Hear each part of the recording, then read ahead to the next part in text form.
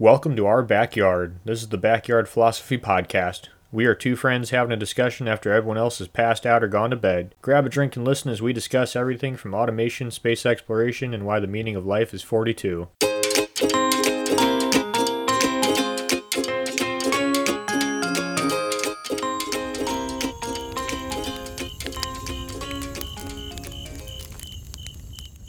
So, Nick, what is something that only 28% of Americans know but affects every single one of us? Something that if it didn't affect me personally, I would have never come across. The right to repair. Now, the Right to Repair Act has been going around for decades at this point of deciding what a person or third party can or cannot do to property that they already own, whether it be fix the brakes on a dually or change the battery on your cell phone. One is legal to do, the other is not. And hopefully that will all change with the Right to Repair Act. We are going to be discussing how big companies are lobbying against the Right to Repair Act, how small people are trying to fight it, and how it affects everyone from you and me with our cell phones to farmers out in the middle of Nebraska. It ranges a large field of industries ranging from medical devices, cars, farmers, electronics. The list keeps going on. And big companies such as John Deere, Apple, AT&T have all tried to fight against it and are continuing to fight against it. And currently, it's only at a state level. States decide whether they have the Right to Repair Act or not. But luckily, it is spreading like storm. And hopefully through this podcast, we'll bring some more facts, bring up some interesting points, and discuss possibilities about the Right to Repair Act. So, Nick, my friend, how are you doing? I'm doing great. Here we're going to sit in your side of the world today with technology and machinery. Yeah, this is one that affects me pretty immediately, and I'm not gonna lie, it makes me pretty mad that I'm not allowed to fix certain things, or just simply not allowed to have the tools to fix certain things. For as long as civilization has been trading goods, you've always had the right to repair, tinker, improve upon the product that you bought and you own. But somewhere along the way, we lost that. And it wasn't until recent. I mean, going back to the 60s, where when you bought a TV, they would literally give you a schematic and diagrams to repair the device if something broke. And all of a sudden, the manuals, the schematics, the diagrams, they all disappeared, and they don't want you to repair your own stuff anymore. Hell, from a personal standpoint, that's what my grandpa did after the war. He became a TV repairman. He would go to rich people's homes, take their TVs, and repair them. He was the first person on his block to own a color television. And funny enough, it wasn't just one. He owned 13. That's because the rich people didn't want to repair it. So either they called him or they just gave it to him. And he would repair it and sell it. And it wasn't the ability to read the diagrams and repair it himself. He couldn't put food on the kids' tables. And so it is close to home for me about this. Not quite sure if it's affected you the same level as me, Nick, or if you have any personal experiences in such a category. No, nothing that close to home. I know the only thing I have, it kind of touches on, it's not exactly right to repair. I got a new Tacoma and some rats chewed through a wire, and I was caught either not wanting to void the warranty because it's still under $30,000 and repair it myself. The part cost $120, so I could install it for free, or I could pay a third party to install it for $200, including the cost of the part, or pay the dealership $490, conveniently $10 under the deductible on my insurance. And I didn't want to void the warranty in case something else happened, so I had to pay the dealership an extra $380 in addition to the cost of the part for their half hour of time to repair it. And so it's not exactly a right to repair issue entirely, but I understand being caught between the dealer and wanting to do the work yourself. as someone who could do the work themselves, it's kind of a pain to have to pay just a ridiculous cost. I bet that one definitely hurt your wallet. And to give a synopsis of what the Right to Repair Act is, individuals and small companies across the United States, and we'll talk about in the European Union and the world, have come together trying to allow the individual or third party, so for an example, we all know local car shops that aren't the dealerships that we bought our car from. Without the Right to Repair Act, that wouldn't be possible. You'd have to go to the dealership of your car's make and model. You wouldn't be able to go to Joe's repair shop down the block and get a better deal because he's your cousin, you know someone, et cetera, et cetera.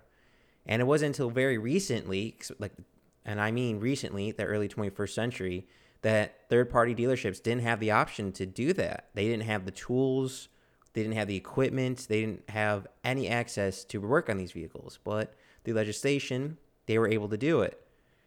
So pretty much the Right to Repair Act is trying to allow individuals and third-party members to work on their property in a knowledgeable way to repair it themselves, which straight off the bat, I'm going to say I am all for. Yeah, one thing I thought was interesting about this industry or this topic is I have never seen farmers and environmentalists on the same side of an issue until now. Oh, it is amazing how many people are coming together, or just how many businesses that are forming to help spread the word of Right to Repair Act. I want to give out a huge shout out to iFixit and companies like them. iFixit is a company that they give people the knowledge and sell them the tools to repair their own devices. So if something breaks, they're mostly known for cell phones, laptops, a lot of Apple products. If something breaks, they can help you figure out what the problem is and you can fix it yourself. And when companies like to change the screws, where it's a specialized screw head that does not exist in common stores, they help you solve that problem by selling you the right screwdriver at a cheap price, or they help fight legislation that allows the common people to have a common screwdriver to repair their device. And funny enough, with iFixit, they had an app on the Apple Store on how to repair an Apple product, and Apple took it down. That is dirty, and it is definitely something we'll get talking about more. But staying on the technology side, big companies such like Apple, AT&T, Microsoft, all over across the board, seem universally trying to make sure third-party and individuals don't get involved in repairing their products, even though the products were already sold, which is very concerning to me. What's your opinion? How do you feel about those big companies trying to deny access to people? Well, deny is a very subjugated word, and I don't want to mislead you, Nick. What is your opinion on companies trying to fight the Right to Repair Act? So it seems like they're doing it out of a couple different ways. My favorite was when an Apple representative said that we didn't want to violate your privacy and let a third party, person look at all your data, which I thought was pretty funny coming from Apple. That is hypocritical if I ever heard one. Yeah, that's the pot calling the kettle black right there. I do understand I'm sure there's some patent issues where you don't want other people knowing that technology, putting it out there. So I can see it from that side, but all they have to do is buy the device to look at it anyway. If they really wanted to know, they were going to do that. So I don't really know how stopping the diagram from getting out is going to stop people from stealing technology. Yes. From an engineer standpoint, if I want to reverse engineer it, I don't need your diagram. I just need the device. I'll just go to an Apple store, buy. I don't want to just pick on Apple because Apple's not the only one doing it. Go to a cell phone store, pick up a cell phone, buy their cell phone, and with a few devices, I can completely reverse engineer that device. And you think that software is protected? It can be hacked. If I'm trying to reverse engineer it, I can reverse engineer it. That's not a problem, especially for competitions to do it. That's not an issue. So, but I also see the point of protecting the inventor, the company that makes it. That's a gray area for me. But from what I read coming across researching this, it's a lot of BS. It seems like they're just trying to protect their own behinds and increase the dollar market, which I'm a bit disgusted about.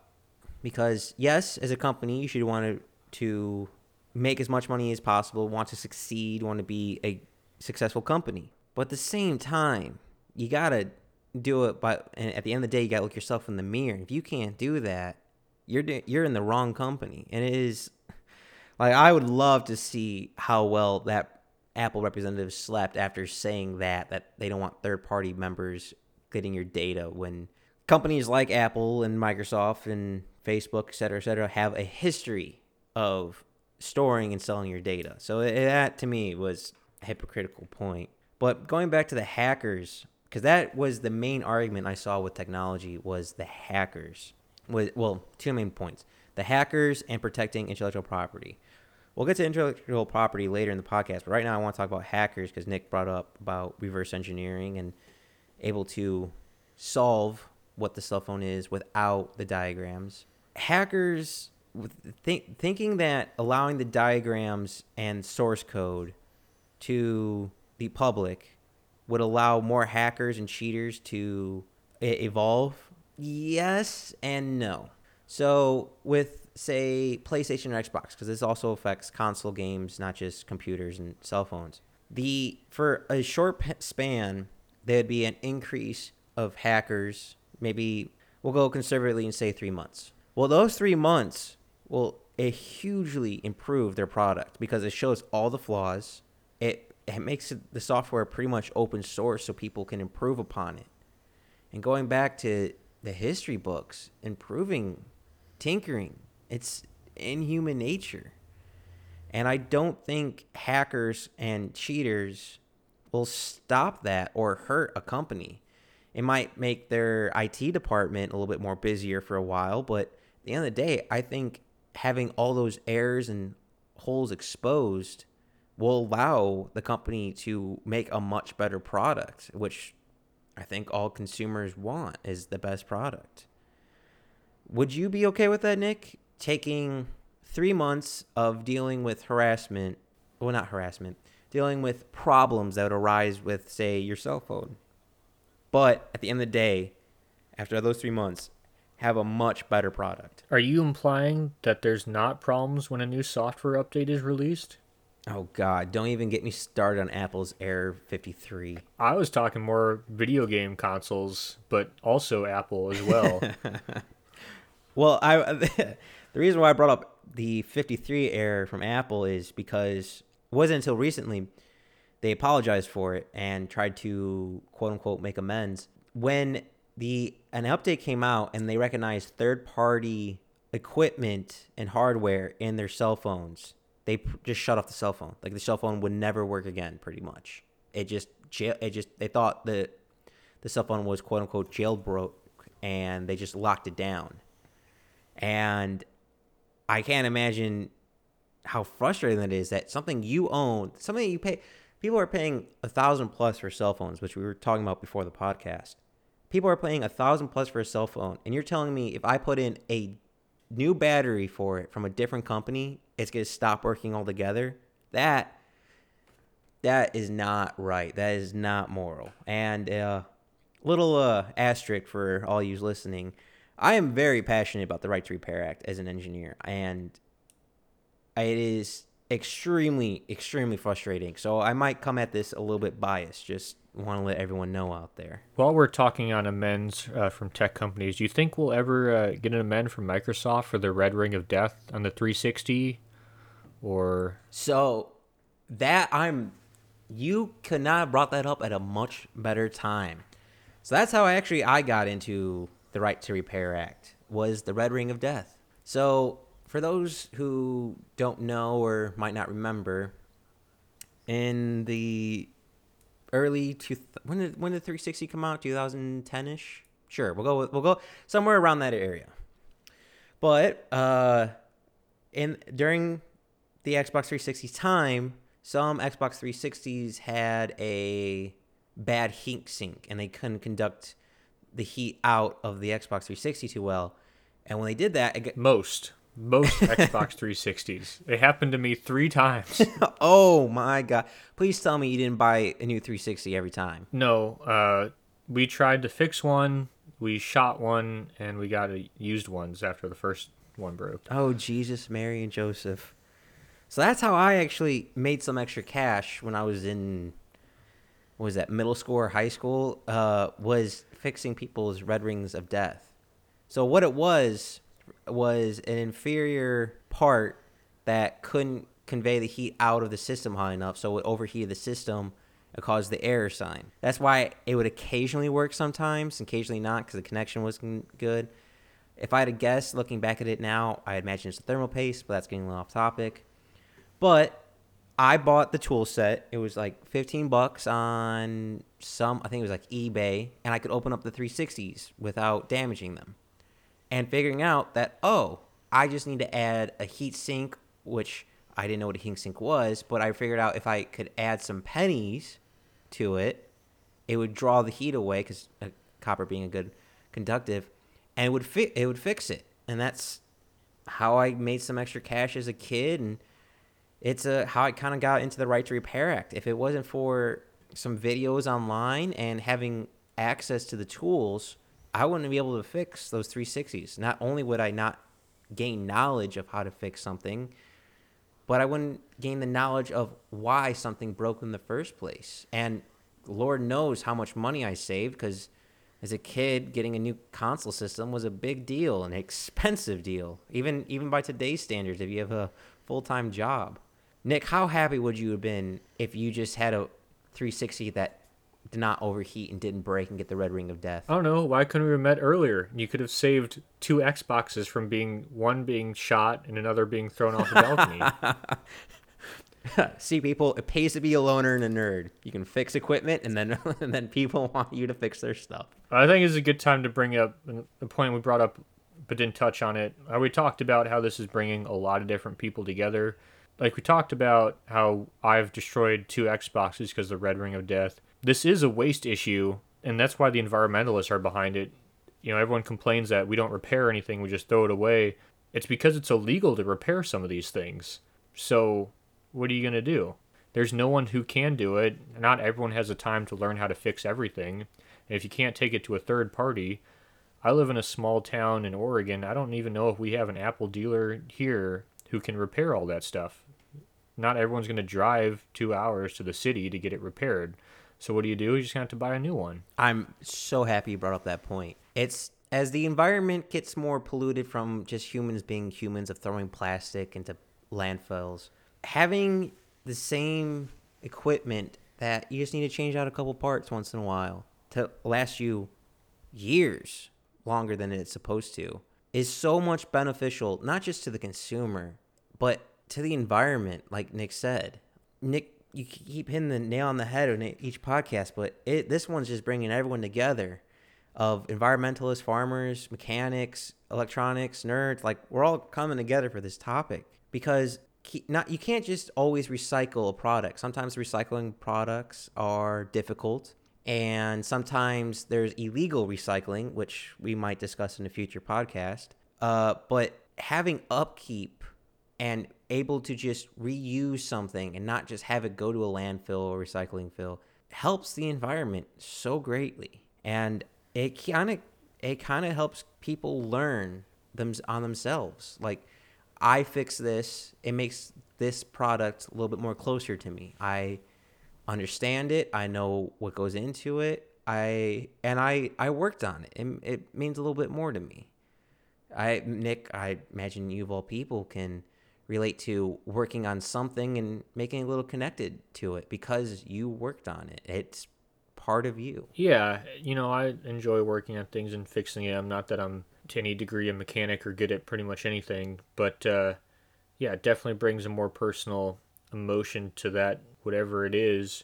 But I think that's a thing that everyone keeps talking about, that this society's lost, is that we don't repair our things, we just throw everything out. Well, we weren't the ones who said you can't repair that. and I know a lot of people are repairing their own things, but a lot of what I heard is this boils down to it seems one of the fights that these companies are using is a very urban versus rural division. These arguments are happening somewhere far away from us, and a lot of it is, well, just like take it into a repair shop. We have thousands of repair shops around you, but out here, where in a more rural setting where people have been repairing things and are repairing things, we don't have that opportunity. So you get more of that repair. Now, that's more along the tractor lines, not as much of the technology wise. I know one farmer who will not wear, use older equipment because it's easier to work on. It's cheaper as well, but I think it's kind of two of those things.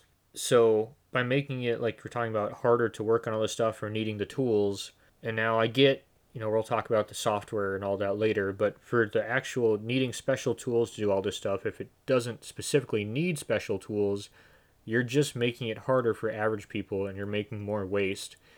And even if you are pro, we're going to plant a tree for every product you purchase, and yet you sit here and make it impossible for people to repair and not throw their equipment in a landfill.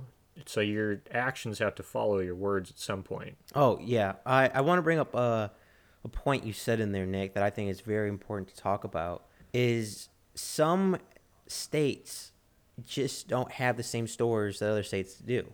For example, when researching this topic, I came across a man who has his own small business, pretty much runs it off his cell phone, but because he didn't have his provider's store or repair store in his state, it would take 5 to 10 business days to get it back.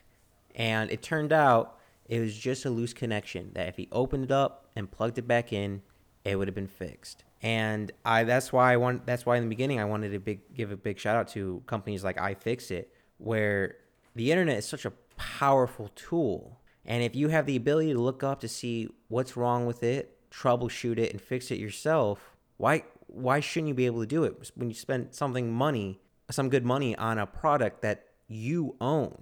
You should have the right to fix something you own. To me, that just makes common sense.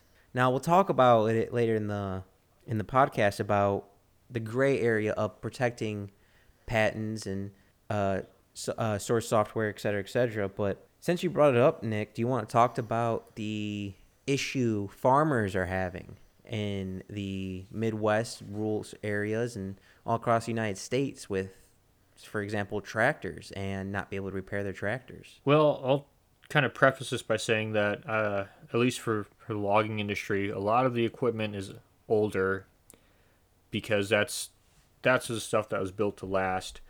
And it kind of seems the same way for farming. I know a lot of farmers are going to use a lot of older equipment, but that newer equipment, which is nice and it's pretty, it you pretty much you need a technician of whatever company. I don't want to single out any companies to work on it. Now that comes from a lot of different ways. I know my buddy, his brother, he went to a school just to become a John Deere technician. A lot of that is software that goes into it that the dealerships have to pay for every year, a decent amount of money to be allowed to work on that equipment. But at the same time, you got to think about these rural communities. You got to think, okay, this is how many mechanics they have throughout the year. I don't really think they step it up for harvest season and bring in a lot more technicians when they need it. So it kind of depends. There's a very finite window where you need your equipment to run, and if it doesn't run, you need that mechanic there. But if he's at someone else's, then he's not there. And it has to be that equipment certified mechanic for the most part, unless it's an older piece of equipment, then you can have a third party work on it. But I think if we were able to open it up to third parties, if they're able to pay for the tools and equipment from the dealership or from the manufacturer of the equipment and go out and do the repairs, then you're having less idle time and you're getting that equipment back in the field faster. That's kind of how I see it. I don't know. What do you think, Mike? Yeah, I think what you just said is all facts, just complete sense of when I was researching this, I came across a farmer and he was having software issues. Now, some of you might not be familiar, but lots of tractors have like GPS and sensors on them. It's so that they can do row after row after row and stay straight and make sure they're optimal and they don't run into stuff, et cetera, et cetera. But if there's a computer code error like he had, he would have to load it up on a truck, bring it to the dealership, unload it. They fix it, which was something he ended up being able to do with a laptop and some black market software, which we'll discuss in a bit, bring it back. If he brought it to the dealership and brought it back, minimum it would have cost him $2,000 just for loading up the tractor. Now, if you're a struggling farmer, or not just a farmer, if you're a small business trying to get off the ground, or if you're an individual working paycheck to paycheck, every dollar matters. And you're telling me that something I could have done, which he did do, in a matter of like 10, 15 minutes for free, I would have to pay $2,000 plus to afford to fix. That just seems like a bunch of bullshit, if you don't mind me saying on that. But sticking with on the tractors, a big common theme for the tractors was they don't want people to hurt themselves and emissions. Now, they do have some points there. Some farmers and mechanics were illegally modifying their tractors, not just from a company standpoint of their product, but as a federal point of like emissions. Some people were, I guess the best example is like overclocking their tractors, or simply just removing their emissions, or not removing their emissions, removing the emission process from the tractors. And it becomes dangerous at that point because some tractors can only handle so much horsepower, and removing it, like removing a governor on your car, can be dangerous. Make it overheat, may catch a fire, may make parts break. And to that point, I can see where a company's coming from of, hey, you can't modify our equipment. But if it's their equipment, it's their choice. They can do what they want with it. And maybe, in my mind, a little compromise would be if you modify your product that you bought, it voids the warranty. To me, it's not great, but I can see it. That makes sense to me. What's your opinion on that, Nick? Yeah, I think that's good policy, of wait until the warranty is done to modify it. I think most people can probably do that. I think if you buy it, you should be able to modify it. But at the same token, if you do something dumb with it, like remove restrictions or something like that amp it up for horsepower that the rest of the tractor is designed to handle and it breaks, that's your fault. Play stupid games, win stupid prizes. That's the way it goes. That should be the rule that replaces right to repair. If you're going to do something stupid with it, modify it to outside of what the dealer says it can handle, and it breaks, then they shouldn't have to fix that, and that should be your problem. Like you said, you bought it, it's yours. So I think that's, if you wanted to do that, that's fine, but you got to be willing to take those risks of doing that. I understand on the emission sides, even chainsaws come with emission brakes now, and you can't adjust your low idle, and you have to take it to a dealer, and it seems like I waste more emissions just trying to get this freaking thing to work, and more fluids and all this stuff, and then end up having to throw out these parts than you save from just burning a little dirtier. It's just it can go either way with some of these laws. I think they don't examine the second and tertiary effects from it, but yeah, I get where these farmers are coming from.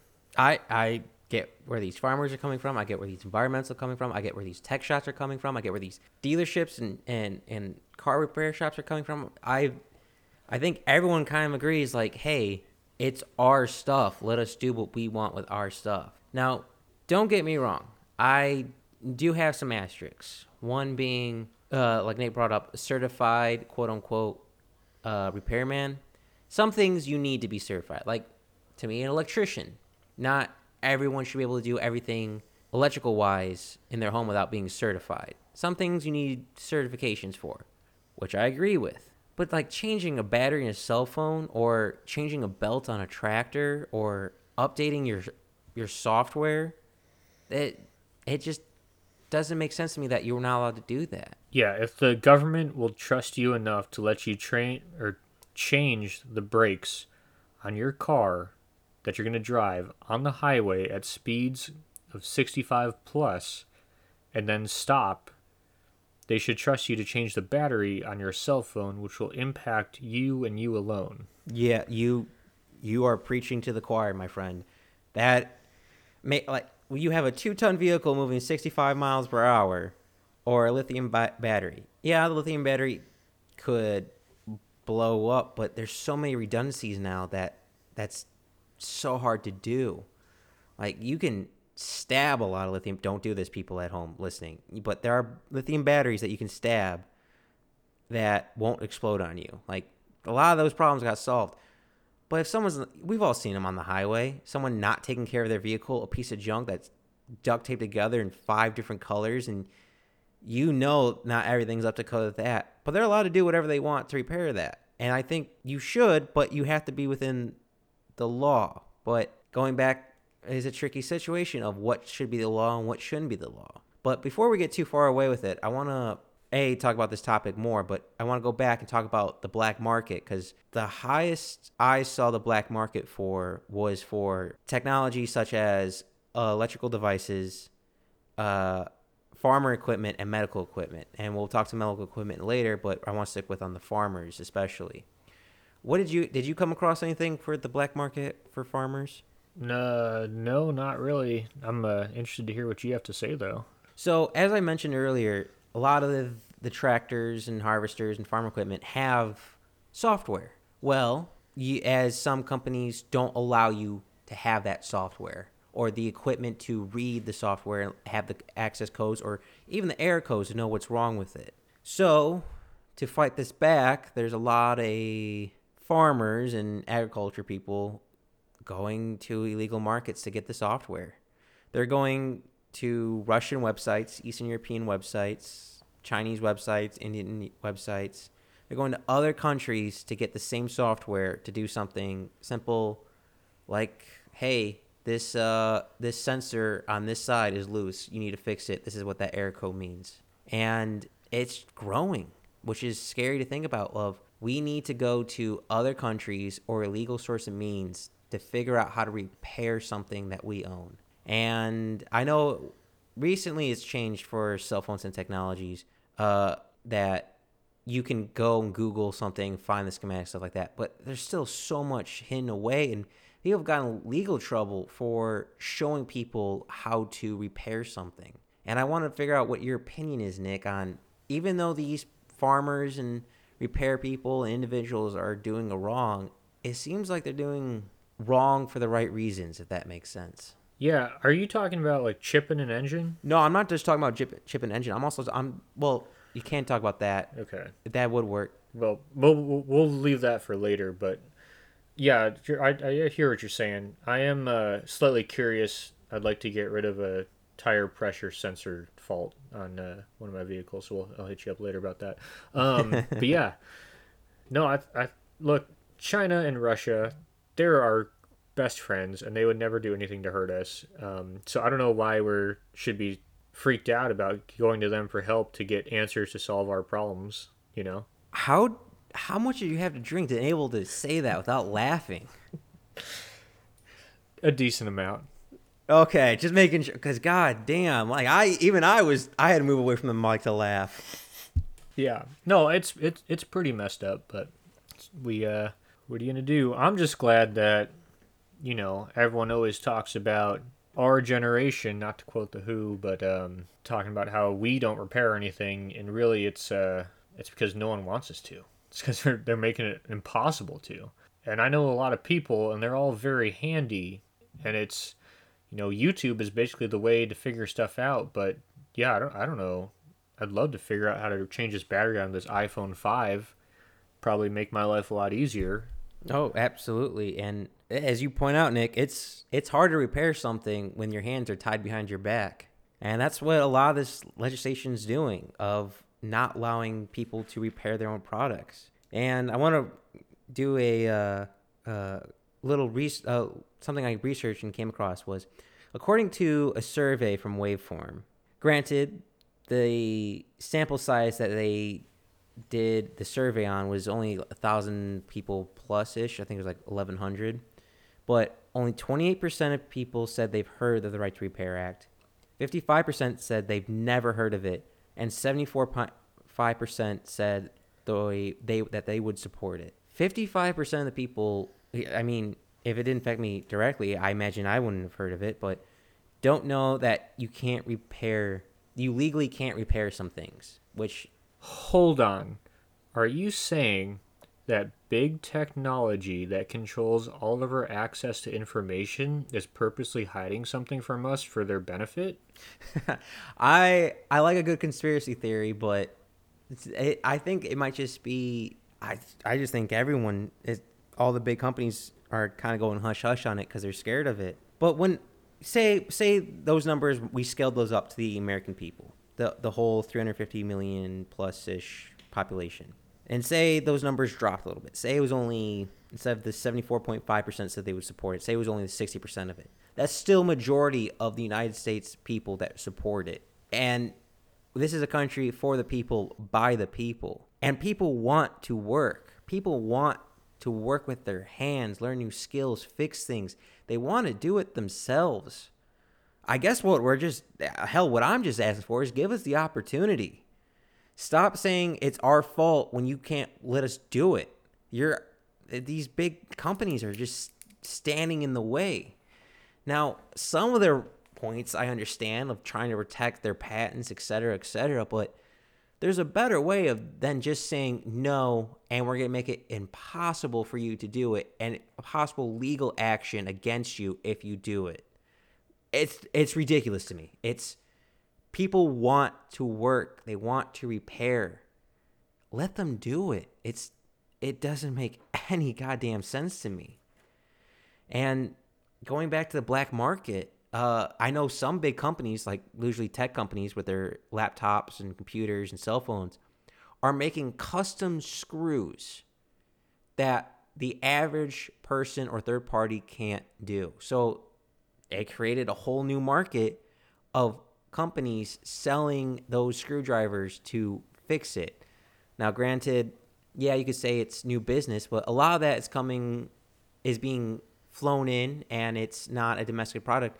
But also, it's only used for that one item. It just doesn't make sense to me. It seems like they're playing dirty, and I just don't like it. Like, going back to another personal experience of mine is I've always worked with my hands growing up, and I have a angle grinder that through years and years of hard work, one of the gears finally broke on it.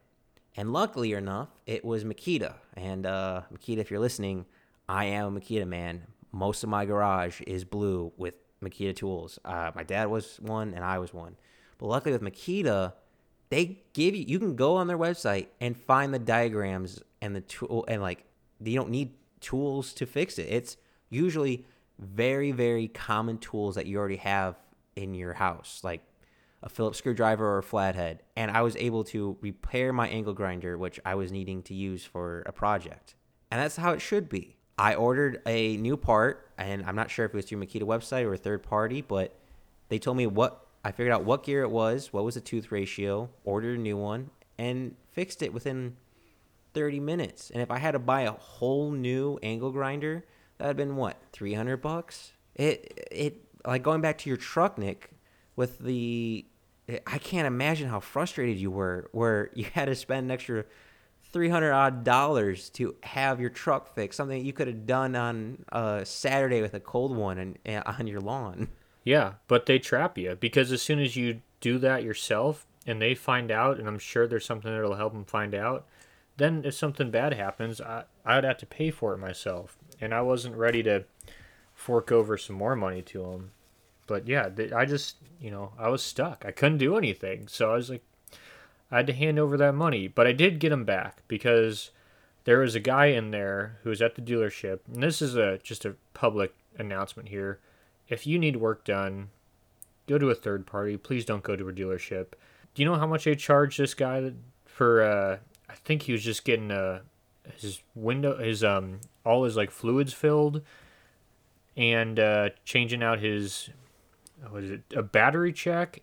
They charged him for the battery check, which I thought was crazy, because anywhere else do it for free, any like O'Reilly's or AutoZone or place like that, and then wiper blades. So he was just getting like, I think it was oil change, no other fluid besides his windshield wipers and his blades. It was, they quoted him $100. Jesus. Like that's about $20 worth of, or I guess I don't know. He might $50 worth of materials maybe at the most. It's probably $20 for an oil change, and no, yeah. I mean, you gotta have, if you're gonna have some expensive oil, if it's that like up with the windshield wipers that expensive, that's ridiculous. And even though Anyway, I told the guy, go to Moe's Super Lube in town. Oil change is like $20, and they'll do your wipers there too. And O'Reilly's or AutoZone will test your battery for free. So they got $300 out of me, but they lost $100 out of that guy. So they actually still won. I don't know why I'm telling the story.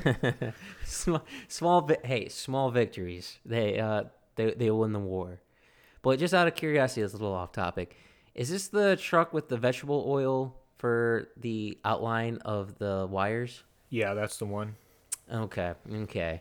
That was a interesting choice from the company to do that. But going back to the Right to Repair Act, just how many great inventions, how much humanity has progressed because people took a pre-existing device, tinkered with it, messed around with it, improved it, fixed it, figured out how it worked. How many devices in history have been made because of improvement or working on another device? And that's what we need. We need more innovation. We need more creativity. We need people to think more, to do more.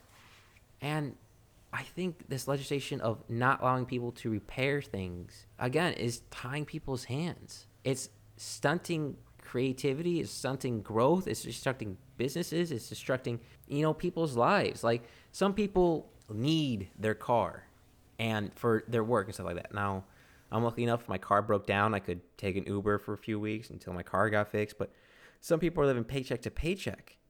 And it could have been something as like, I don't know, your condenser on your truck broke. Well, if you were forced to take that to a shop, you might not be able to afford it. But if you can afford the part and maybe spend one day after work, might be a long day, but get it done and get it fixed and up and running, that just one saves you a lot of money, where you can help grow your business, you could help put food on the table, you can help get yourself out of debt, and also it's just the right thing to do. If you can do it, do it. You should trust no one's hands but the ones at your own wrist, at the end of your own wrist. And I think that's just so true. Yeah, and I mean, we live in the day of access to pretty much any technology, any information you want. If you can you can type in your make and model on YouTube and what you're doing, and you'll get at least 2 to 3 different videos of it. Oh, you you are being very, very conservative with that number. There's probably thousands at this point. But kind of bring something you said, Nick, and something all together is it's a bit of technology, it's a bit of vehicles, it's a bit of ingenuity and improvement. And I'm talking about electric hot rods. Now, as electric vehicles become more and more prominent, and that might be an interesting conversation to do a podcast on, Nick, about electrical vehicles, but people out in California, Texas, East Coast, West Coast, all across the country are taking electrical vehicles that were quote-unquote totaled. Even though they're not totaled, the company just doesn't want to deal with the warranty, the issue, the risk, et cetera, et cetera. And they're putting them in old 1950s, 1940s vehicles and making electric hot rods out of them. And I implore you all people to go and look at those because, one, they are beautiful to look at. Two, they're zero emission because now they're electrical. And three, they're so much faster and better performing because of it. And if they couldn't work, or I think some of them are actually illegal and you're not allowed to have those because it voids a bunch of warranties and doesn't make it a real vehicle. But without those, we wouldn't get those innovations. And I don't know if you ever seen a electric hot rod, Nick. I'm familiar, and not yeah, I know the topic that you're talking about, and yeah, it is crazy. All these pieces of equipment that are illegal to work on and would just be thrown out, thrown in a landfill or whatever. And the supposedly right thing to do is just get rid of them when we could turn them into like you said, a hot rod. I mean, it seems like a no brainer from any standpoint. I mean, you're still gonna make money out of them. Yeah, and going back a bit to the farmers, speaking about making money on it, I know I keep going back to GPS signals because I've worked with GPS, so when researching it I was familiar with it, so I could understand the topic a little bit better. But the amount of updates that would come out. So we all know this. When a new phone comes out with a new update, or a new phone comes out, your phone's a little bit slower, doesn't work as well, etc., etc. But for some farm equipment, they just make that equipment completely obsolete. So when I was researching this, I came across a farmer who had a older GPS module that wanted to implement on his tractor, but because the company no longer supported it, had no more equipment for it, and he can't take it to a third party, it was junk. It was just going to collect dust and probably end up in a landfill. Even though it was still fully operational, still could work, just he didn't have the tools to allow himself to let it work. And that's extremely frustrating. Just A, not allowing people to have parts, but also B, not allowing people to have the tools. It doesn't quite make sense to me. Yeah. Well, I think this is kind of hard. Like we talked about, this whole thing started in cars, and now it's progressed to a bunch of different ones. Like we talked about earlier, everyone's familiar with the onboard diagnostics program that your car has. Basically, your check engine light, and everyone's had a check engine light. They've plugged it into a computer that's told them what it is. Well, the first initial run of that onboard diagnostics program, every single manufacturer was different. And so you need a different tool to plug into every single different car. Eventually, the government said enough is enough. We're going to have one tool so everyone can work on the other cars. And agriculture should probably have something similar. I would think that one GPS program or one program can work on all the different pieces of equipment out there, similar to the way cars work. That's kind of the way I saw that software problem. Oh, same. Or just make the software free, where you can download the program off their website. I get that. I think the problem is, so like, even this is brought up by a friend of mine, even the dealers have to pay for the license to use that software. So they would still have to pay for that software, I guess, in some form or another. But it would be. Well, I know for some. Go ahead. I was gonna say they have to pay for it in some way or another. Like, if you demand that the product is free, then the company's just not gonna make it. It's part of the problem. So it's not gonna pencil out. See, I know some companies that you pay for the product, but the software is free, and to me, that sort of makes sense because you need both to operate it. All right. Now, so maybe make the initial product a little bit higher in price to balance off the software, or I guess let the market have at it and let third parties compete to work on that software. Like you said, kind of make it a little bit more universal, so a third party could come in and it might not be as efficient, or it might not be as beautiful, or hell, it could even be better than the company's products ones, but you got to at some point let the people work. And I think having the software or the diagrams is important. So if you need, as you brought up a good point, if you need to make money off the software, maybe increase the money off of the product. Because I know for some cell phones, what it actually takes to make that cell phone is it's a quarter if that the price of what they actually sell it at, like if they sell a cell phone at $900, it may only cost them 150 to make, and that's including manufacturing, assembly, shipping, labeling, the whole 9 yards. And it's very interesting to think about. So going back, Yeah, so just as I was researching this right to repair, I came across the phone.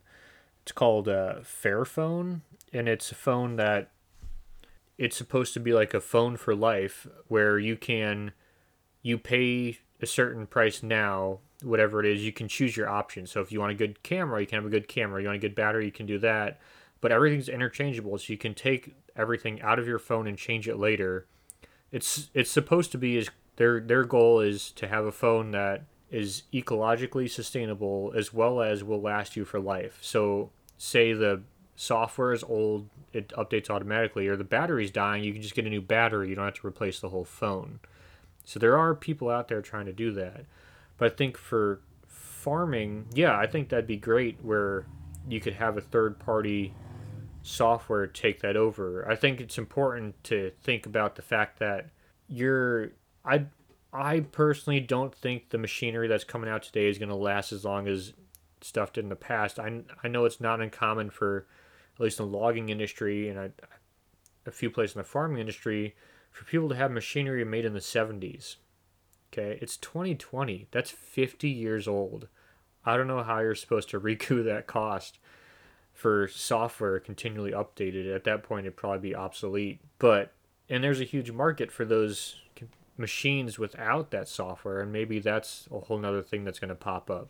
But yeah, I think they need some way to change that software, that GPS. I mean, with row crops, GPS is so important, being super accurate down to the inch, because it could throw everything off. this might be a dumb idea. I'm just throwing a random idea out there. But let's say when a new software or new equipment comes out, which is gonna make the old one obsolete, they at that point make the ones they say that they no longer fix or work on. They release the software for free for that. But if you want the newer one, you have to pay for it. So as one disappears to the wayside, they allow people to do whatever they want. Say tractor A was made in 2016, but in 2020 there's a brand new tractor coming out that can do all these new equipment. So they're going to stop supporting the software and parts for the 2006 model. At that point, maybe it's a good compromise that all those parts, all those schematics, all that software is it's free and it's up for grabs because they're no longer supporting it. So why does it matter? It might be a dumb idea. I was just throwing an idea out there. Yeah, I think that's a great idea, because what that does is it increases, it enhances a relationship between that machine owner and your dealer. It says, yeah, we're not supporting that anymore. However, we're going to let anyone be able to handle it, so that we don't want your machine to become obsolete just because we're not working on the software anymore. So I think that's a good idea, and I think that's not an idea that needs to be legislated, but that would be encouraged for dealers to do, and that way it would push them to increase, that'd be a viable option. Say like you said, say company A does that, company B doesn't. Well, if you know they're going to do that, and you know you're going to have that tractor for a long time, why would you buy that tractor that the company isn't going to release that isn't going to let third parties work on it and try and bring it up to speed? I mean, if you're going to invest in the long term, you're going to invest in the company that's going to put that information out there and let people use it.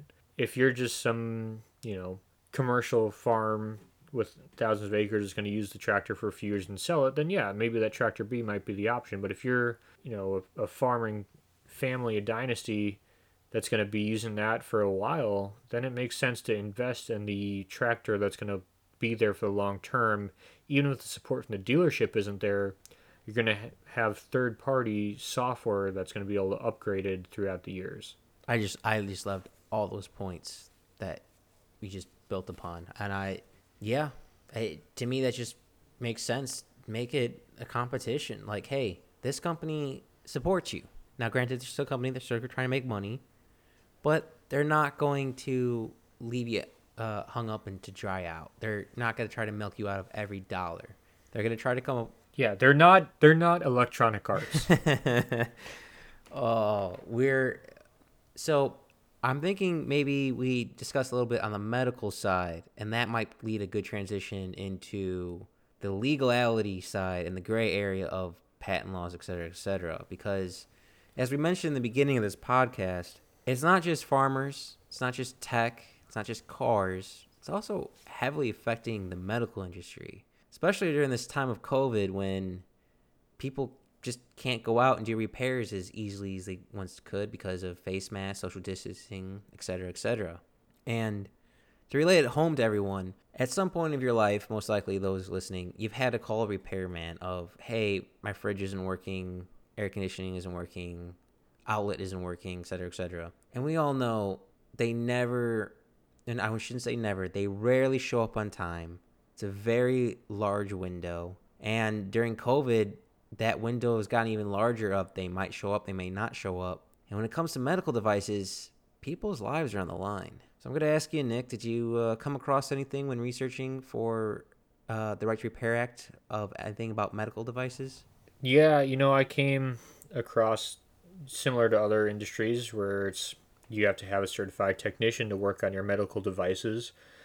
And I understand where they're coming from, like most of the other places. However, one of the things I came across is that, say, farmers like, yeah, like I should be able to repair my equipment, but I don't know about the people in tech. Or the people in tech, they'll say, I don't know about farmers, but I know enough about my equipment to repair it. And I kind of think that it should be kind of an all or nothing deal. Even when it comes to, medical equipment, I think especially right now in COVID, technicians are going to go where there's the most work because that's where the money is. Money moves everything. That's the bigger cities. I live out here in an area with not a lot of people. We don't have that many ventilators to repair. It doesn't make sense for our hospital to have a full-time ventilator repairman. A lot of the stuff I came across was specifically ventilator related since, it's 2020. And I think that, yeah, it makes sense. Everyone would rather have a certified technician work on their equipment, but it also makes sense that things happen. Like, life happens. We live in a tsunami zone. This whole county is tsunami zone. We've had windstorms and ice storms and snowstorms that knock out the highway.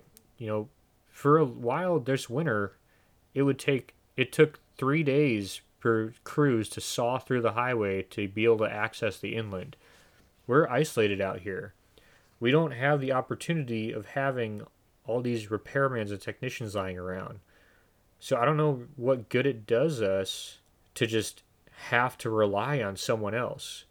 And I get that these are complicated pieces of machinery. Like, I get that. But at some point, maybe not, maybe it'll never happen. But people need to be able to repair their equipment. They need to know how it works. And if you can't get a technician, you need to be able to know how it works. And it would really help everyone if those diagrams were available for everyone to see, because you never know when something happens, a disaster happens, and you're going to need it. And you might not say there was a tsunami here and it knocked out our internet and power. The backup generators run at the hospital. And the company is like, oh, we need to give you the schematics for this so you can repair it. Well, guess what? How are you going to get it to us? We think it's going to take 3 days before we can clear an airfield to land. They could drop it off, yeah. Are you going to drop off schematics in a helicopter? No, just give it to us now, so in case something bad happens, we have it. Like, I think in the medical field, the focus should be on saving lives, or maybe I missed something. I don't know. What do you think, Mike? No, that'd make too much sense. Speaking of respirators, I came across a story. I believe it was Tanzania or maybe some different African country, where the company that they use for their medical devices is American based. But surprise, surprise, there's no certified technicians in that country that they operate in Africa. So legally, they're supposed to have someone from America fly over to fix their equipment. Come on. That's That's ridiculous. That is so stupid. Just let them fix their own equipment. And guess what? They do. It's not. I mean, might as well give them the tools so it's done right, especially when lives are on the line in the medical field. And just a little small side story. I'm happy you brought up generators because when I was also researching this, I came across a article about the U.S. military where military personnel are getting frustrated because they had a generator that would constantly keep breaking and they weren't allowed to fix it, even though they knew how to fix it because the U.S. military had deals and contracts with the supplier of that generator. So you're telling me, Nick, a person in the hospital who's saving lives that needs their equipment, or a military personnel who may need that equipment to save their lives or the lives of others, can't repair it or, quote unquote, isn't legally allowed to repair it. That's just bullshit. No, it just hurts my head to think if you just let them fix it, even something like you, Nick, like I think you brought up a good point of you're kind of isolated, and most of the country of the United States is isolated. Like it's a lot of small towns. There are big cities, but people are all spread out throughout the United States. It's not fair. It's not fair that someone who has a respirator breakdown in Oregon has to wait 3 days in order to get the schematics just to fix it. Or a farmer in the middle of Nebraska may have to send his cell phone and mail it 5 to 10 days to get it fixed, repaired because there's no repair shop in his state. It just doesn't make sense to me, especially when it's something that could be easily fixed. Now, I understand if something's complicated and you don't know how to do it, don't do it. But if it's something like, hey, you need to change this fuse. Hey, the magnet for the pull start on the generator is a little loose. You just need to reset it so it'll spark. Do it. I don't understand how that's a legality issue. Just let them do it. I might be talking out of turn. It might be a little crazy, but I think people just need. I think people should just have the responsibility to fix what they want and that they not what they want, but what they own. If you own it, and even if it's not technically yours, but the hospitals or the militaries, if your life depends on it or someone else's life depends on it, fuck it, get it done. I don't care about that legality. If someone's life's depending on it, save the person's life. That it. Nick, am I just talking crazy here, or is there some logic to what I'm saying or talking about? No, from what I read, it's frustrating. It's very much these companies lobbying and saying things that are very, I hate to use the word, they piss me off. Like, piss me off because these people don't understand what it's like to live not in a city. These companies, they're like, oh yeah, there's a bunch of people who are open 24 hours to do this and would just have one of these people at your hospital. You have to pay them this amount. It's like, okay, first off, we don't have one of those shops, much less a 24-hour shop. Everything here is done by 9 if it's a restaurant. If it's not, it's done by 7. Like, things don't stay open all the time. That's not the way it works out here. Not that I don't want it to stay open all the time anyway. But what I'm saying is they don't understand the way of life out here. They don't understand that we can't have a technician there like that. They don't understand we don't have the money for all of our hospitals to have technicians whose sole job it is to stand around and wait for this piece of equipment to break because they have the piece of paper that says they can repair it, when it may be, as like you said, a simple fix as changing a fuse or a loose connection. One of the things I came across is that a lot of these pieces of equipment that got broken out, it's just something simple like that. Like, it is a loose connection or a fuse that blew, something like that any idiot could change. Idiots like me and you, Nick. But like you said, it's heavily, I think, affecting the rural parts of America. But I live in a city, and it affects me in the city. Like, it might not be medical equipment, but going back a little bit to the technology and cell phones, like, I have to order a custom tool to open this up to fix something, which would technically be illegal or not have the ability to or the knowledge to, because all that knowledge on how to fix something is closed off. Now, I understand this might be a good turning point of some legality. Yes, if I choose to open up and fix it myself, to me that should void the warranty. To me that should be like I'm taking responsibility of the fixing of it, and it's whatever happens is it's my fault or not my fault. Like, Yeah, like we mentioned earlier, play stupid games, win stupid prizes. You gotta know what you're doing. If your supplier has an agreement like that, where if you void the warranty by working on it, and you work on it, don't expect them to repair it. You gotta take accountability for your actions. yes, I completely agree. If I had to say one thing to big companies, it would be don't shut down and try to ruin people's lives for trying to share information on how to fix their product that may have been a error on their side. Like going back to the 360s, it was just a heating problem, and if it wasn't for the internet, I wouldn't have came across that and be able to solve it. If you take away that knowledge, you knowledge is such a powerful tool. If you take away knowledge, you're taking away another tool in a person's toolbox, and it's so frustrating. Just let people have the risk. Let them be responsible. And now switching up a little bit, I understand because I eventually want my own company. I want my own products, and I understand the need and want to protect your patents and your rights and your source code. So there is some middle ground, but like we said in the beginning, I think Nick mentioned, like if I really wanted to reverse engineer it, I would just buy one and be able to do it. It's not the common person, the Jane Doe and John Doe aren't trying to reverse engineer a product to make a competition product. They're just trying to fix their tractor, their cell phone, their laptop. So if they're not trying to compete with said company, I don't understand how it would affect the company's patent rights. Now, I understand protecting some security secrets, like maybe don't make all the code available.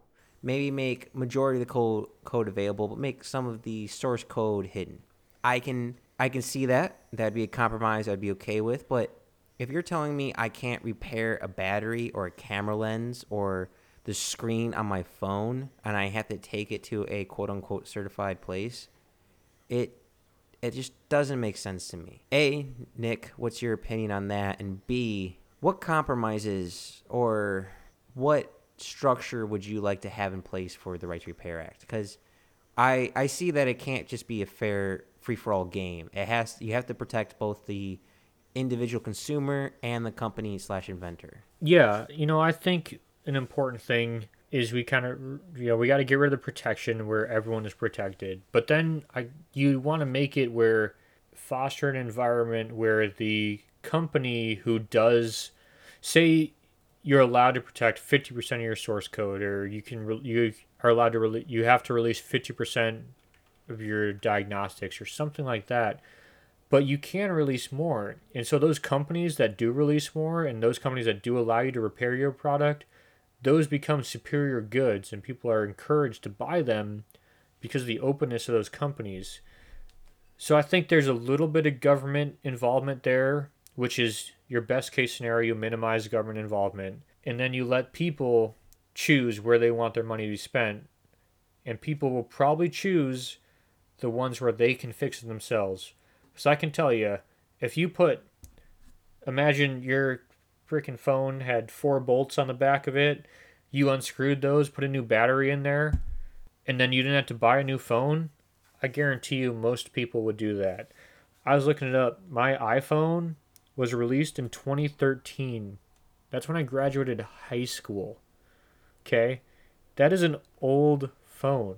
The only thing bad with it is the battery and the fact that all the software is being phased out, but that's another issue.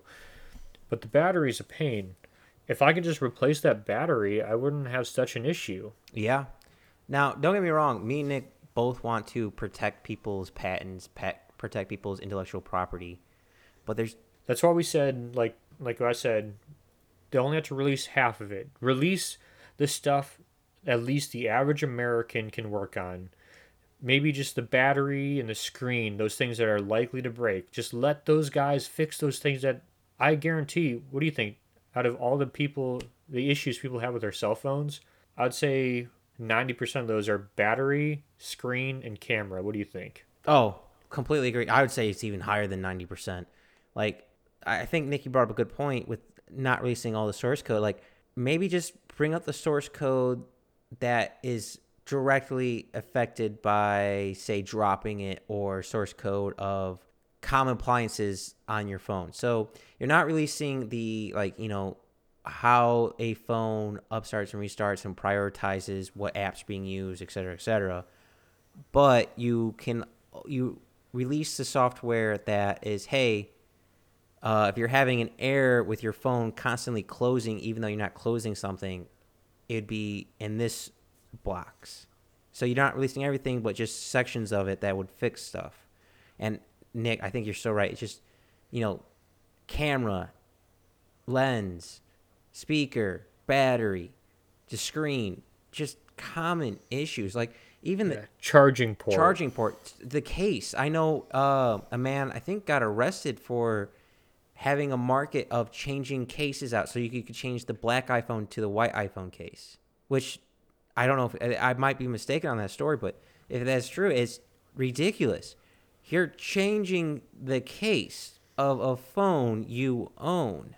That is, I'm dumbfounded. I don't have words to describe how I feel about that. That would be if you had a white car and you took it into the shop and they turned it into a gray car, and then you got pulled over and taken to jail. This just doesn't make any sense. And I mean, like I said, thank God for like websites like iFixit, which I will promote them. I think they're, when I was researching it, their CEO or founder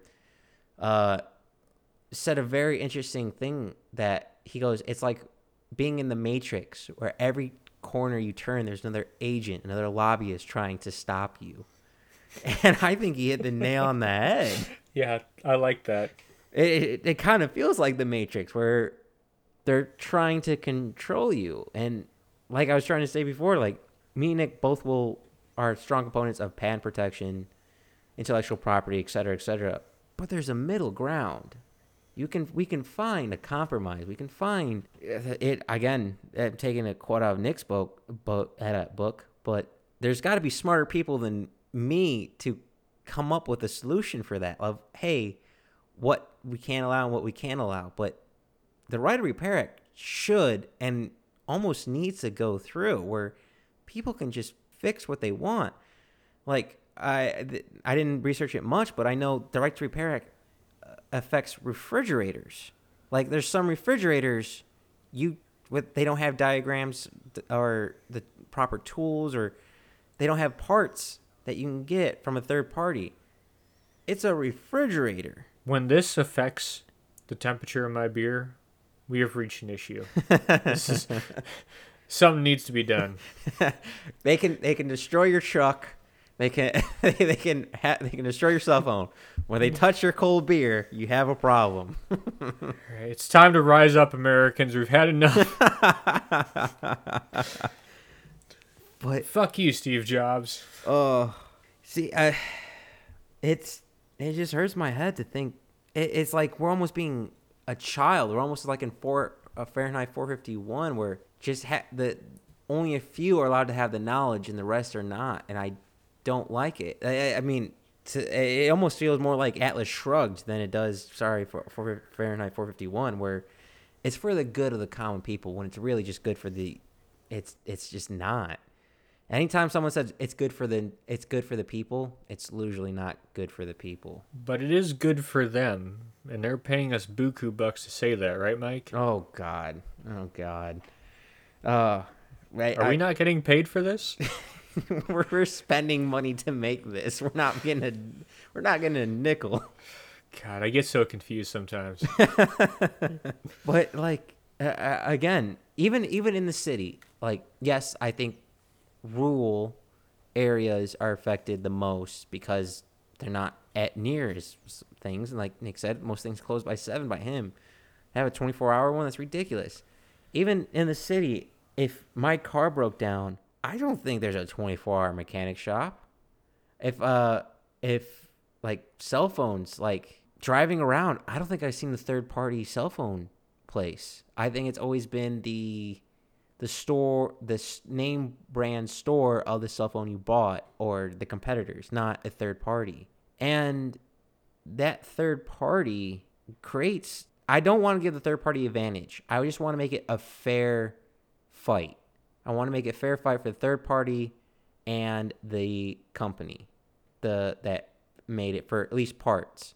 Like, your phone shouldn't shut off because you added a different battery or a different camera lens to your phone. It doesn't make sense to me. Now, if the parts aren't compatible, that makes sense to me why the phone won't work, but it shouldn't be a code built in to turn off your phone when you added a third-party component to it. That doesn't make any sense to me. Yeah, and like we said, we don't think that everyone should release everything because people need to protect their patents, their work.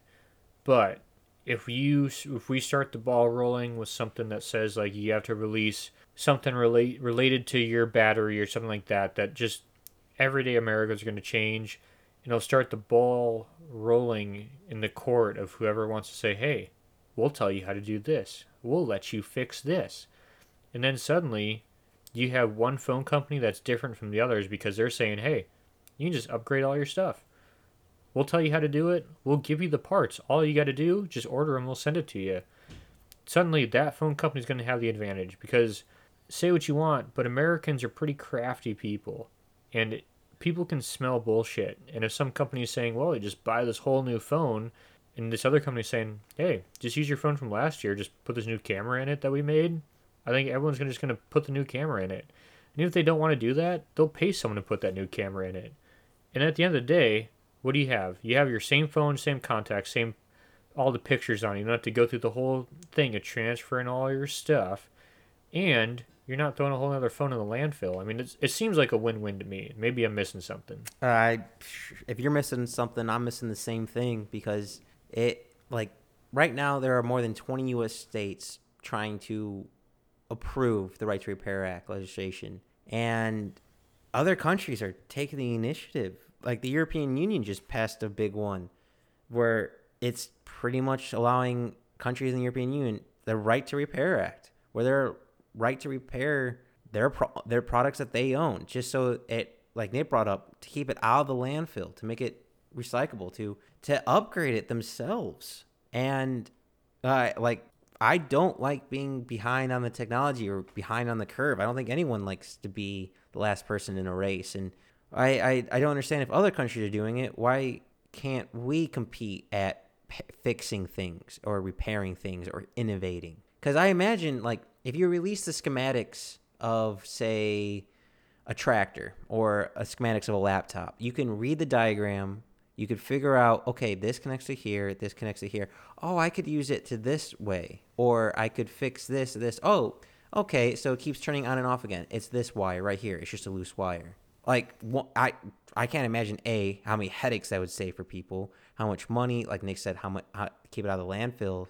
But you don't, again, like Nick said, you don't have to show everything, but just allow people to fix things. Like, don't take down their YouTube videos. Don't take down their websites. Don't take down their apps. And if you feel like a person's doing too much, like showing too much of the inner details, like reverse engineering it, because I'm going to let you in a trade secret here. If, say, Microsoft wanted to reverse engineer an iPhone, simply having a legislative law of saying, hey, we don't have a right to repair act here is not really going to stop those big companies. Now, I hate to burst your bubble like that.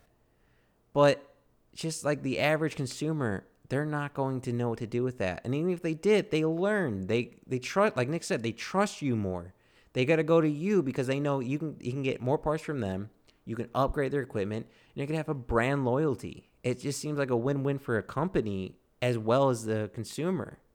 I keep saying it. It just doesn't make sense to me why we as Americans can't fix something that we bought and own.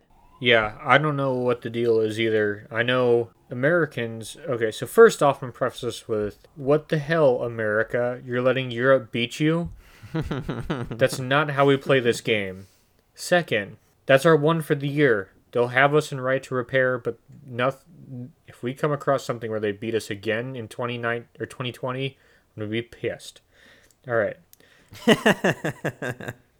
Second, yeah, I don't think it makes any sense. I think, by hiding the technology from everyone else, I think time has proven again and again that there is no one smarter, but also no one dumber than the average American. Like, just from the time that this country is founded, um, most of the innovation in the world has come from this country. I don't know what it is, besides the fact that we're better than everyone. That's a given. Oh, Jesus. But really, though, I mean, everything from air conditioning to the vacuum to Dishwashers.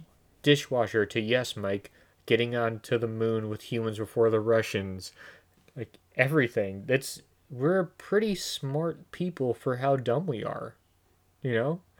And letting us work on our own shit isn't going to hinder us in any way.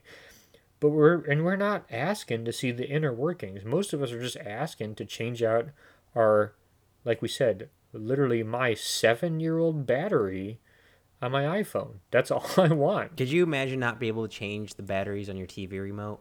You'd have to buy a whole new TV just to change the batteries on your TV remote. No, you'd have to go to the fucking dealership in fucking Eugene. It's a 2-hour drive. Go to Eugene, talk to some guy for a fucking hour, and you forgot your serial number, so you have to look up your serial number. You got to call your buddy to go over to your house, send you the text for your serial number, give it to them, and then they can program your remote to coordinate with that serial number. And then you drive back home to figure out it doesn't work. You got to drive back there, and it's a whole fucking thing. No, it doesn't make any sense. I mean, it's one of those things where any other industry it wouldn't be allowed. That sounds like one of my worst days ever if I had to do that. Nick, did you actually have to do that one time? No, that's just the way. Just from what I read about how you have to use. I was extrapolating it. That's not a situation I had. So a lot of times, part of the problem is these programs. They'll only allow a certain set of frequencies of new parts. So say you're replacing, like we said, your TV remote. Well, that TV's only supposed to take orders from a TV remote with the same code.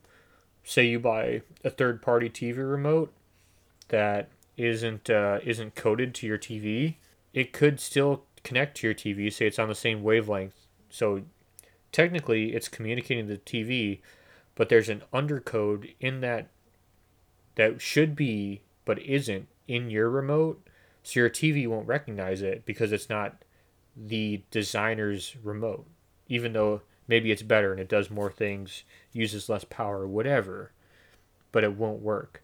So it could be the same way with any other TV, like we said, that TV remote example. Yeah.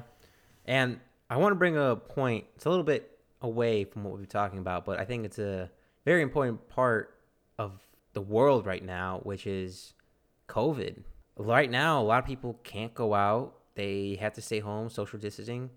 It just makes more sense, like, to lower the risks, just simply repair something at home. Why have people's health at risk or help spread it or et cetera, when you can just repair it at home when it's something so simple? It just seems like a win-win, especially in these weird times. And I don't understand why that's not more important to people. Hey, so this is before cars had universal sensors, like Nick pointed out, like, oh, I have an OB2 sensor, I see an error.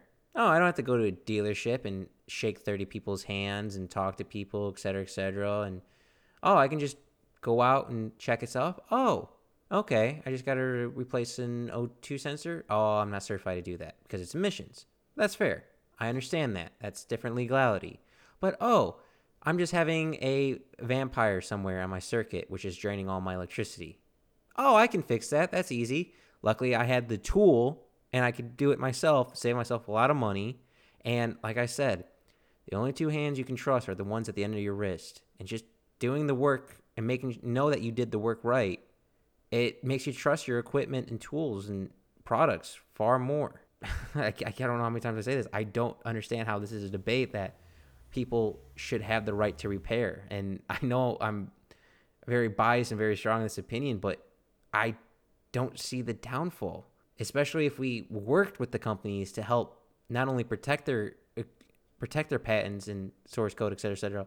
If we find a compromise, some gray area where no one's the bad guy, we can. It's possible. We just have to work together. And I'm still surprised that so many Americans don't know about it, or so many big companies are lobbying against it. Yeah, well, I think part of the problem is no one wants to talk about it because, especially right now, there's so much going on that it's seen as like not helpful to whatever else is going on, which we're not going to talk about.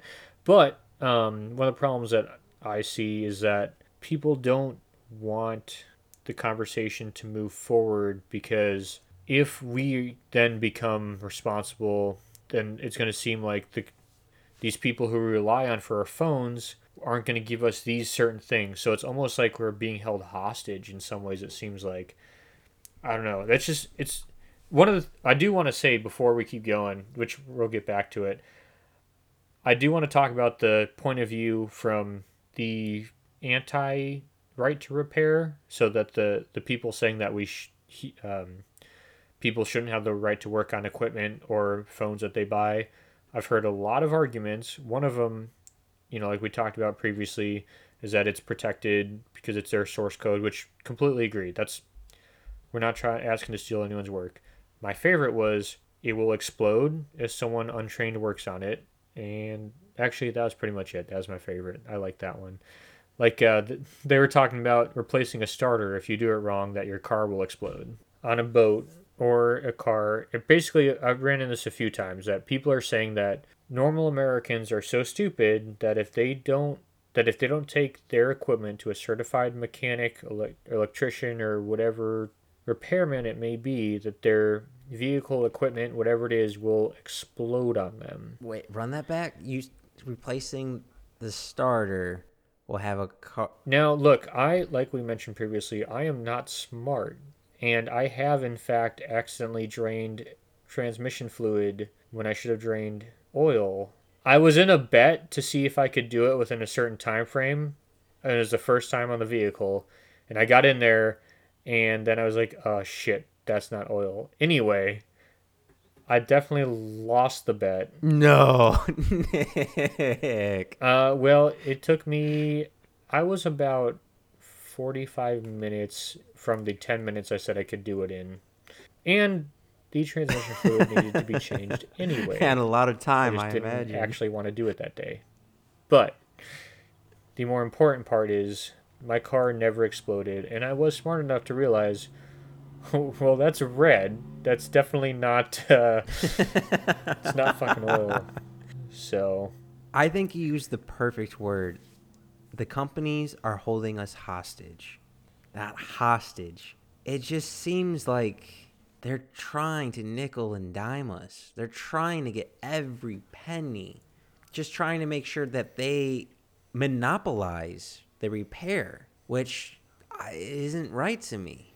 I'm all for a company being successful, strong. Hell, I joke saying I don't really joke, that I want to be king of the world, and I want a company that my name to last in the eons and have a successful company and build lots of inventions and products. But I'm not going to sell my soul to make an extra dollar a year. It doesn't make sense to me, and I have no idea how any of those lawyers say a straight face when in courts doing the legality of the Right to Repair Act. Keep a straight face, because I think Nick brought up a good point.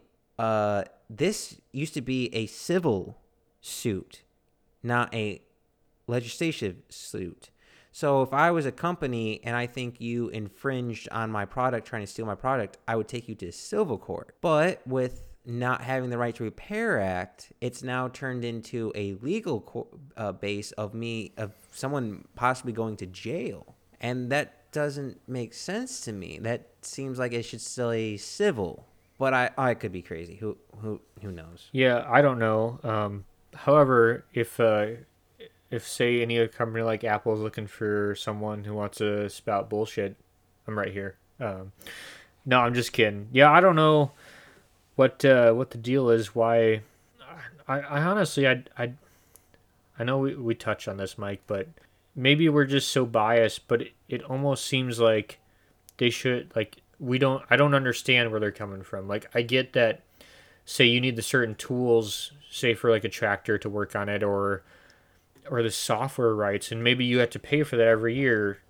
But if people are willing to pay however much a year, say for a tractor or something, where you have to pay, like it's a new software update every year, and I know from a buddy that they have to pay a certain amount every year for the dealership has to pay a certain amount every year per license per their uh, repairmen to work on other people's tractors. What's to stop from a private person paying for the right to call themselves a dealership and doing it for themselves? Now, granted, they'd have to pay, and it's a good amount of money, and it's I'm not going to disclose it. I don't want to give away the person, but it's a good amount of money that maybe not every you know operator has the cash is sitting around, and so they go to the repairman. But what?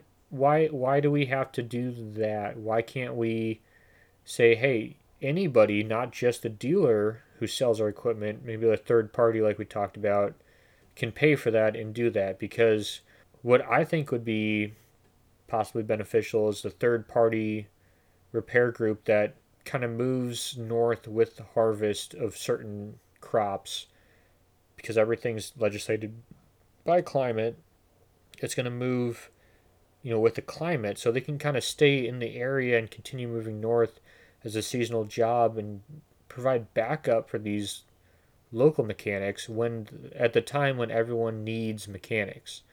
I don't know. I just all I'm trying to say is I understand why there are protections like we talked about, but at the same time, we do need abilities for third parties, private owners to work on their own machines. I get that. So you just opened a whole can of worms. One, I want to say I'm half expecting my phone not to work tomorrow morning. Like I don't know why. I just feel like company products are listening to me and they're gonna want to shut off my stuff. I kid. But I want to bring up a point of not of one. You said the individual pay for the same amount of a third party.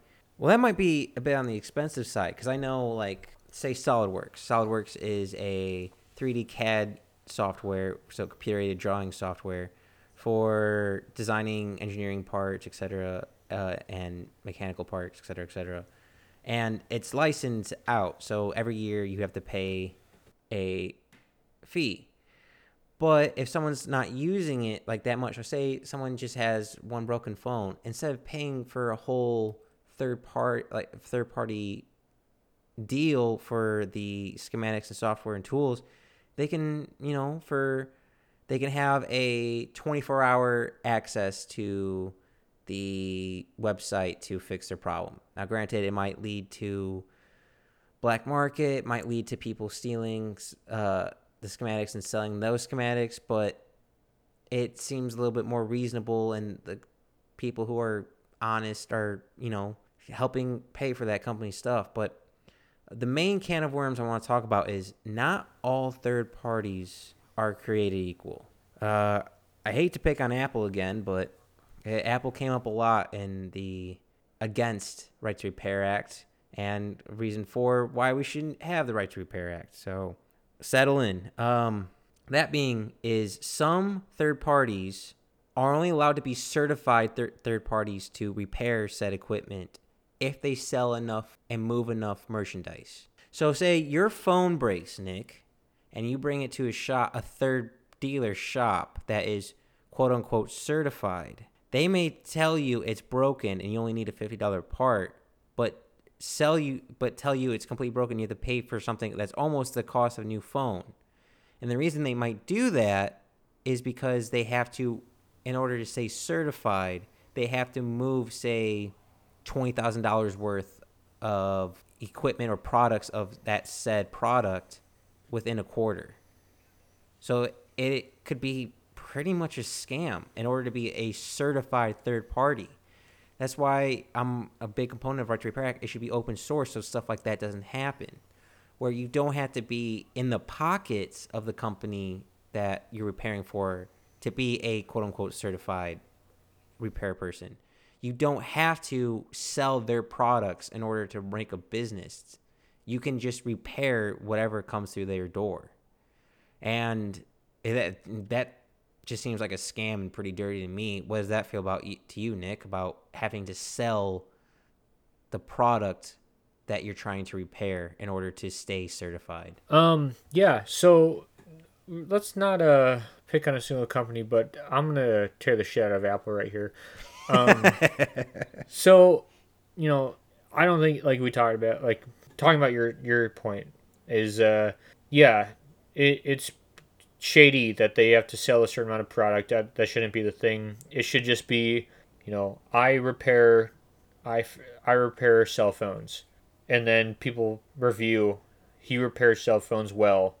You get good reviews. That's the business. I don't know what's so complicated about that. I don't know why you have to sell a certain amount of product. Apple, obviously not a green company. If you Google Apple environment, a lot of great things pop up that they paid for. But let's just think about this logically here. Apple doesn't allow you to replace their batteries, don't allow you to replace anything. So what are they trying to get you to do? Replace your phone. Why? Well, it makes more money for them.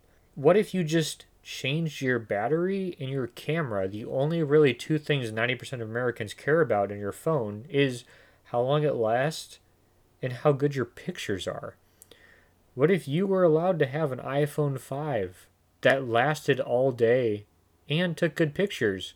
You could probably do that if they didn't protect it as much. And we're not going to get into this podcast, but I just want to say buying carbon credits is bullshit. And just because you put a certain amount of money towards some bullshit charity doesn't mean you care about the environment. All right, I'm going to stop dishing Apple or any other company I could have been talking about or couldn't have been talking about, not related to Apple products at all. Yeah, it's not just Apple. It's all of them. Microsoft, Android, they're all somewhat doing it. But to kind of show the people in the United States, so right now, all across the state, at a state level, the right to repair bill is being introduced. And it's been talked about on a federal level, which I'm actually support of right now. But right now, the states that don't have any right to repair act or hasn't been introduced is Wisconsin, Michigan, Ohio, Rhode Island, Connecticut, Delaware, North and South Carolina, Florida, Mississippi, Louisiana, Texas. Texas, what the fuck are you doing? Step your goddamn game up. Alaska, New Mexico, Arizona, Utah, and Wyoming. Yeah, we expected Florida. No, actually, I didn't expect. I really thought Texas, Alaska, and Florida, and Michigan, and Wisconsin, and Ohio would all. Actually, pretty much all the states I just named, I suspected they would have right to repair at pretty much. Alaska's not the country you thought it was, or state, I guess. I still prefer to think of it as its own country, but it's I mean, bullshit it's anyway. Huge. Anyway, I mean, it just seems like a lot of these countries, a lot of these states I just named. These United States. Well, I'm in Texas. We are our own country. A lot of these states are a lot of go-getters, like Wisconsin, Michigan, Utah, Alaska, Texas, Florida, Carolinas, Ohio. A lot of industry states. Like, I'm so very pretty bold of you to put Ohio in there. There's a lot of factories there. It's pretty industrial. I know. I love to pick on the Midwest. Ah, okay. I got you. Mine's Kansas because of all the tornadoes. But if you're in the middle of nowhere, Alaska, how do you? I mean, it's gonna take what 3 weeks to send your phone to the lower 48 to get it repaired? That doesn't make sense. And Texas, come on, step your game up. No one should tell you what you can and can't do in Texas. And it sounds like you can't mess with Texas unless you're a big tech corporation. It seems like that. And Florida, come on. You're supposed to be the crazy hold my beer state. You're supposed to be one messes with Florida. Like, literally, not even big tech messes with Florida. What the fuck? Yeah, it seems a lot of people are dropping the ball. And to all those listening, I highly support that you write your senator. There are tons of websites you can send an email to saying, hey, I support Right to Repair Act, or donate to get those acts initiated, or just bring legislation up. Or there are tons of different ways, not even financial or writing. There's tons of ways to support the Right to Repair Act. And I'm a strong advocate for it. I've said it. I might be biased on that, even though I want to have a empire of a company eventually with my own name on the billboard. But it just seems like an individual should have the right to fix their own property. It just, to me, that just makes sense. So I'm a strong component for it. Nick, I imagine you're a strong proponent for it. Oh, everything we talk about, at the end of the day, what I think back to is, let's see, it's 2020, so shoot, maybe 5 years ago, I graded a road with a 73 cat dozer pulled a 1901 John Deere road grader. I'm going to say that again for those of you in the back. 1901. That's 119 years ago. Equipment was made 119 years ago that works today with minor repairs. We can't use equipment made 20 years ago? Am I wrong? Am I missing something? They don't make it like they used to. I guarantee you that road grader is still fine today. It doesn't have freaking hydraulics. It takes muscle, and it's not fun, but it is fun. You actually have to pull every lever and push every lever and use your muscle to get it to work. But man, 1901, do you know how many roads that thing graded? And we're going to talk about sustainability in 2020, making products that last 3 years. Shut the fuck up. Get out of here. To bring it a little bit more closer to people who were alive when their machine was made, it was a little bit before me, Nick's time, but to maybe the older crowd, I imagine you got to remember just having a toolbox in the back of your vehicle or truck. And if something breaks, you could just fix it with a simple toolbox. Now, things have definitely gotten more efficient, more luxurious with technology as we go on. So shouldn't you still have the access to the tools to fix that equipment? Granted, the tools might be a little bit more weird, a little bit more complex, but you should still have the tools to fix it. And Nick, I am jealous I did not get to see that 100-year-old plus machinery. A, I love machinery, and B, God, it must have been a glorious sight to see that thing in action. I'll put it up on our Instagram, Backyard Philosophy Podcast. And send me a picture because I don't have social media. Yeah, you fucking nerd. But just to kind of wrap everything up and bring it to people's attention, like I said, majority of the people in the United States don't know about the Right to Repair Act. The world is starting to make Right to Repair Act a thing. The European Union is passing laws upon it. We are a bit slow on the game. And there's, again, dozens of ways you can help. If you, just want to learn about it, highly encourage you. Don't just listen to us. Do your own research. I highly recommend Knowledge is Power. There are tons of websites. Hell, just even on YouTube. Just go do a quick Google, a quick search, quick Bing or Firefox if you still use those. And just do the research. And if you like it and you agree with it, you can help support. And it doesn't just help you, it helps everyone. And Nick, do you have any final words? All I want to say is, like we said previously, we're idiots. We're just trying to bring attention to these issues, bring up some points. We encourage you to do your own research, figure out what you believe.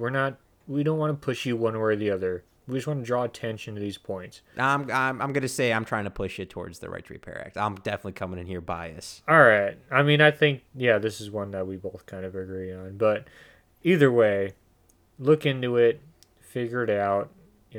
If you're listening to this podcast, odds are you're probably going to agree with us.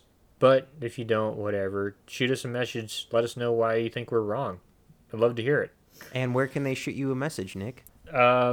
Instagram on Backyard Philosophy Podcast and Facebook Backyard Philosophy Podcast. And as always, our podcast will be on every major podcast platform and on YouTube. We put our sources in the description in YouTube, and feel free to leave comments, likes, and if you want to hit us up, like Nick said, hit us up on Instagram, Facebook, or YouTube. And we don't Twitter. Twitter's dumpster fire.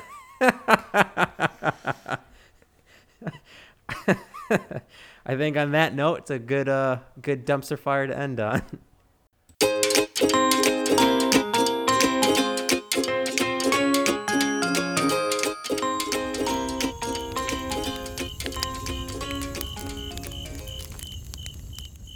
Thanks for listening to the Backyard Philosophy Podcast.